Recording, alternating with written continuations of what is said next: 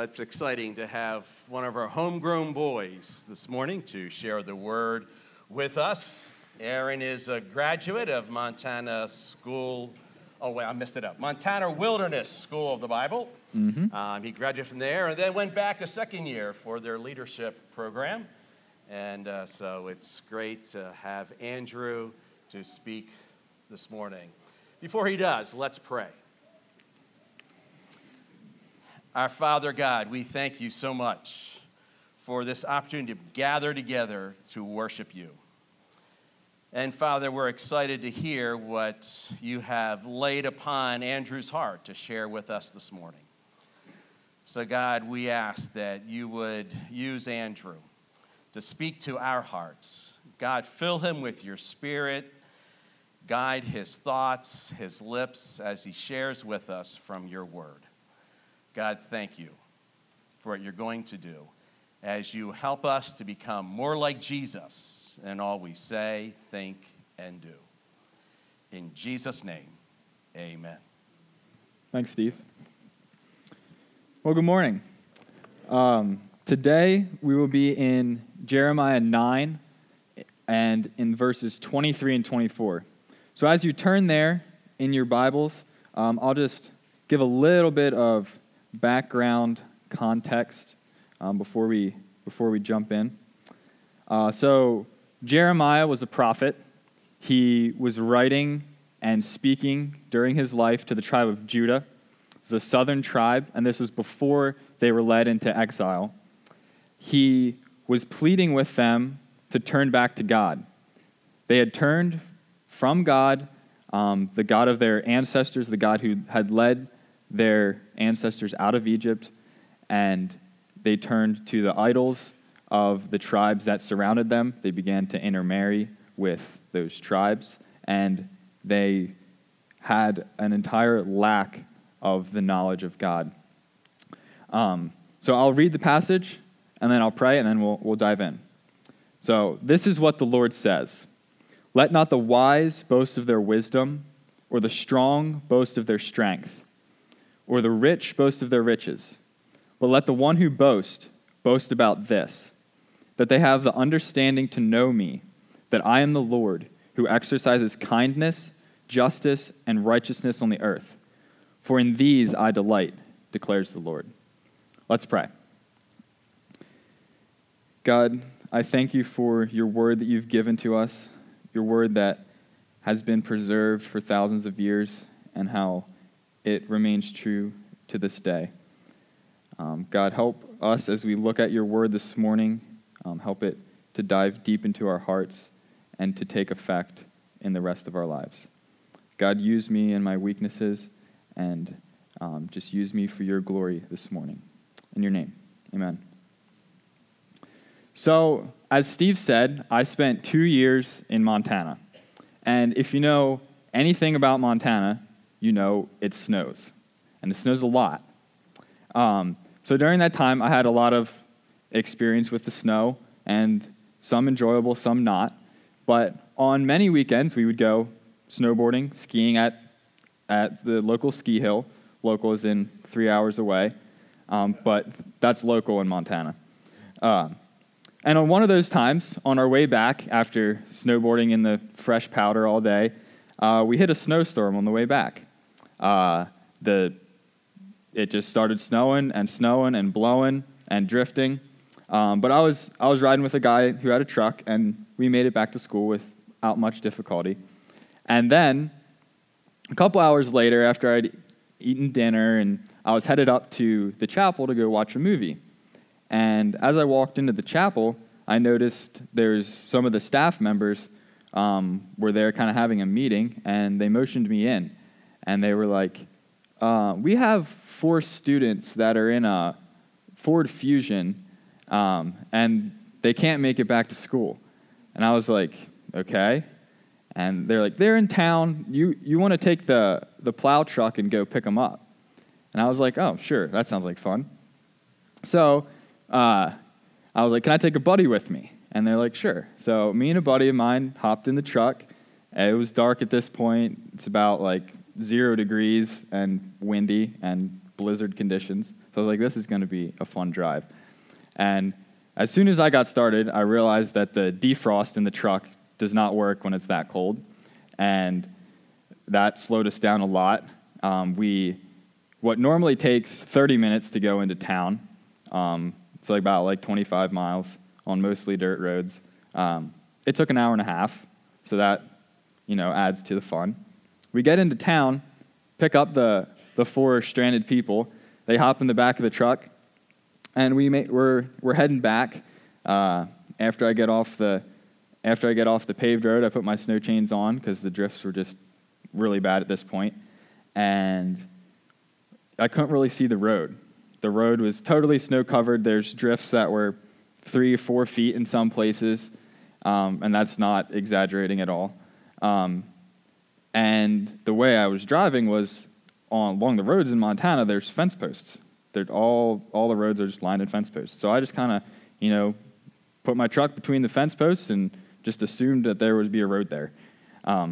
And it worked really good until it didn't anymore. So what happened was I don't even know, weeks later I came back and I was like, I don't even know where I went in the ditch. I had no awareness of a road I've driven 100 times. Anyway, so my truck slid into the ditch, and it didn't just slide off the road a little bit. It was in the ditch. And as soon as I slid into the ditch, nobody said anything. It was just quiet. And I was like, oh boy, we're gonna be stranded out here all night long. It's freezing cold, and I wasn't too excited at that point. So I tried to put the truck in reverse. I backed up a couple feet until the truck wouldn't go anymore. And then I turned my wheel back towards the road and angled my plow over a little bit and said a little prayer and just stomped on it. And sure enough, that 1999 F-250 just pulled itself right out of the ditch. And I was in shock. I did not expect that to happen at all. And in that moment, I said something that I'll never say again. And it didn't say until that day. I said, I'm going to buy me a Ford. I did not, I don't know how those words came out of my mouth because I'm a Chevy guy, but I was like, why would I say that? It's because that truck proved itself to me, and I was able to boast in that truck during that moment. Never again. But when we think about boasting, we have a negative perception of it.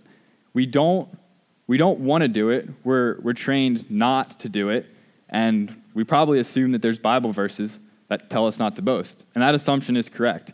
In Psalm 75, verse 4, the psalmist says, "To the arrogant, boast no more." And in Proverbs 27, verse 1, "Do not boast about tomorrow, for you do not know what a day may bring." So, in this verse that is behind me, Jeremiah says, don't boast in wisdom or strength or riches, but it tells us to boast. So, in Psalms and Proverbs, it says don't boast, but Jeremiah is telling us to boast. So, are there 2 types of boasting? What's the difference between these 2 types of boasting? The difference is the object in what we are boasting in. And these first 3 examples that Jeremiah gives us are human and man-centered things that are boasting in. And we do this all the time. What are our conversations center around? They center around us, what we have, what we can accomplish, what we do. We boast about our houses, our kids, our crops. Because you know that when you have a field that's along a main road and it looks good, you're boasting about that, not outwardly, because we're Mennonites and we don't do that, but inwardly you are proud of that field. So the difference is the object in what we're boasting in. And Jeremiah is showing us that God is worthy to boast in.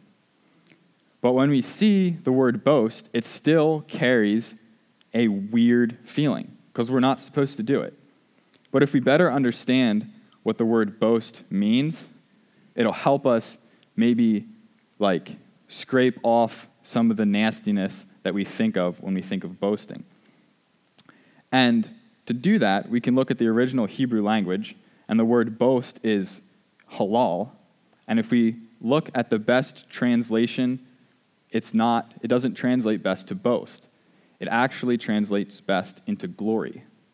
And if you're reading out of the King James Version, that's what you'll see.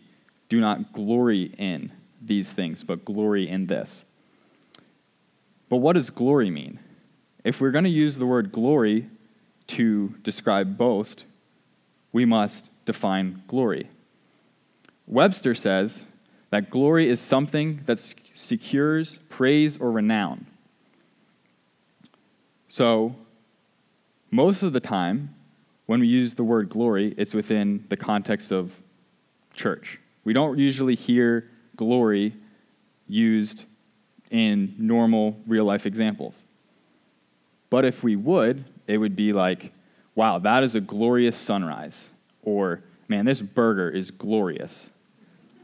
But if we use it in those ways, it's not getting to the true meaning of the word glory. It's being used more as a hyperbole rather than the true meaning of glory. The true definition of glory, and the only thing that can truly be glorious, is God and God alone. In the same way that we understand God is love, we can understand that God is glory. So, with all that to say, we understand what boast truly means. And if you think back to my example of my truck, I had to know the truck's capability and its power for me to be able to boast in it. And in the same way, we can't boast in a God that we don't know. We must know God so that we can boast in him. And that's what Jeremiah says. In verse 24, he says, "Let the one who boasts boast about this, that they have understanding to know me, that I am the Lord who exercises kindness, justice, and righteousness." So Jeremiah wants the people of Judah to boast in a God that they know. But they had completely lost touch with the God who had led their ancestors out of Egypt, who had parted the Red Sea, who had led them by a pillar of cloud by day and a pillar of fire by night. They had totally forgotten that, and they had to re-know who God is. And it was during my time in Montana that I got to know who God was better. I grew up in church, in this church, that church at Media, and so I was around God, and it wasn't until I got to MDub, as we call it, that I truly got to be around people and professors to teach well and articulate who God really is, and it stirred in me a desire to get to know him more.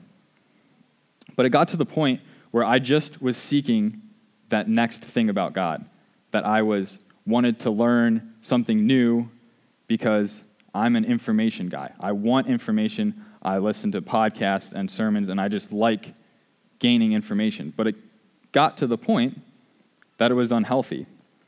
Because the point about knowing God more isn't knowing a fact or an attribute of his that you didn't know yesterday. The point of knowing God more is so that you may gain a better understanding of the weight of your sin in unison with growing in the knowledge of his holiness. Now, behind me, there's going to be a chart, and on that chart, on the top, it says, growing in awareness of God's holiness, and on the bottom, it says, growing in awareness of my sinfulness. Now, that chart has really helped me just visualize what it looks like to get to know God more. Through study of his word, we can grow in awareness of our sinfulness in sight and in light of his holiness. And because of that, the cross of Christ and what he has done for us just grows. And that is a chart that for the rest of our lives will keep growing, and we can see the love and the grace that he's shown to us and how it becomes more powerful in us each day. And it is only because of the Word of God that we may know this. We interpret our human experiences and how we experience God by his Word. And just like I had to see the truck pull me out of the ditch, I had to know that the truck had the power and the ability to pull me out of the ditch. We have to know who God is and what his power truly is. And we see that in his Word. And this was the problem with Judah. They totally lost touch with God. They didn't know him. They totally had strayed from the original command to bind the Word literally to their bodies. It got to the point where they didn't even know who God was. Jeremiah was starting at ground zero, trying to teach and get them back to gaining a knowledge and an understanding of who God was. And even though they had set up pillars and rocks for when their children asked them, "What is this?" that they would tell them, "This was because God did this," or "This was because God did that." That was not working at this point. And even though he used those things, God's primary means was through his Word. He wanted the Word bound to them. He wanted the Word on their lips and on their hearts at all times. And nothing has changed in 2,500 years. The same passage that Jeremiah used for the people of Judah is just as applicable to us today. Because the same God uses the same words to deal with the same issues of humanity. And that's been true in every generation, and our generation, there's not an exception with our generation. And God gives us his Word so that we may know him. But what does it mean to know God? I could say that I know all of you here, even though there's a lot of you that I've never talked to. But if I see you tomorrow at Walmart, I can say, "Hey, I know you. You were at Waterway yesterday." And you'd be like, "Yeah, I know you too." But that would be our first interaction. But I could still say I know you. But I can also say, "I know Austin. He's my brother. His birthday's on June 17th. He hates spicy food, and we wear the same size shoe." That's two different types of know. So how do you know God? Do you know him in a way that you can boast in him? Do you know him enough to boast in him? That's my challenge to you, is to spend time in God's Word that's been preserved for the sole purpose of knowing God. That's why God has given us his Word, so that we can know him. And how great a privilege it is to know God. The God of the universe, the God who's created each one of us and all of creation, desires to be known and is able to be known. He's not a God that sits on the sidelines and just lets things play out. He's a God who wants to be known, and through his Word, he can be known. So this is my point. Know the knowable God so that you may boast in the God who's worthy of boasting in. Let's pray. Dear God, I thank you for your Word. I thank you that it's been preserved for generations. I pray that you would use it to work in our lives, that you would use it to speak to each one of us, so that we may taste and see that you are good, and that we can taste and see that your promises endure forever. God, we love you, and we thank you. Amen. Now, behind me, there's a couple books that, if you want to know, books that I read that were helpful for me, Knowing God by J.I. Packer and God Is by Mark Jones were extremely helpful and very enlightening. Thank you.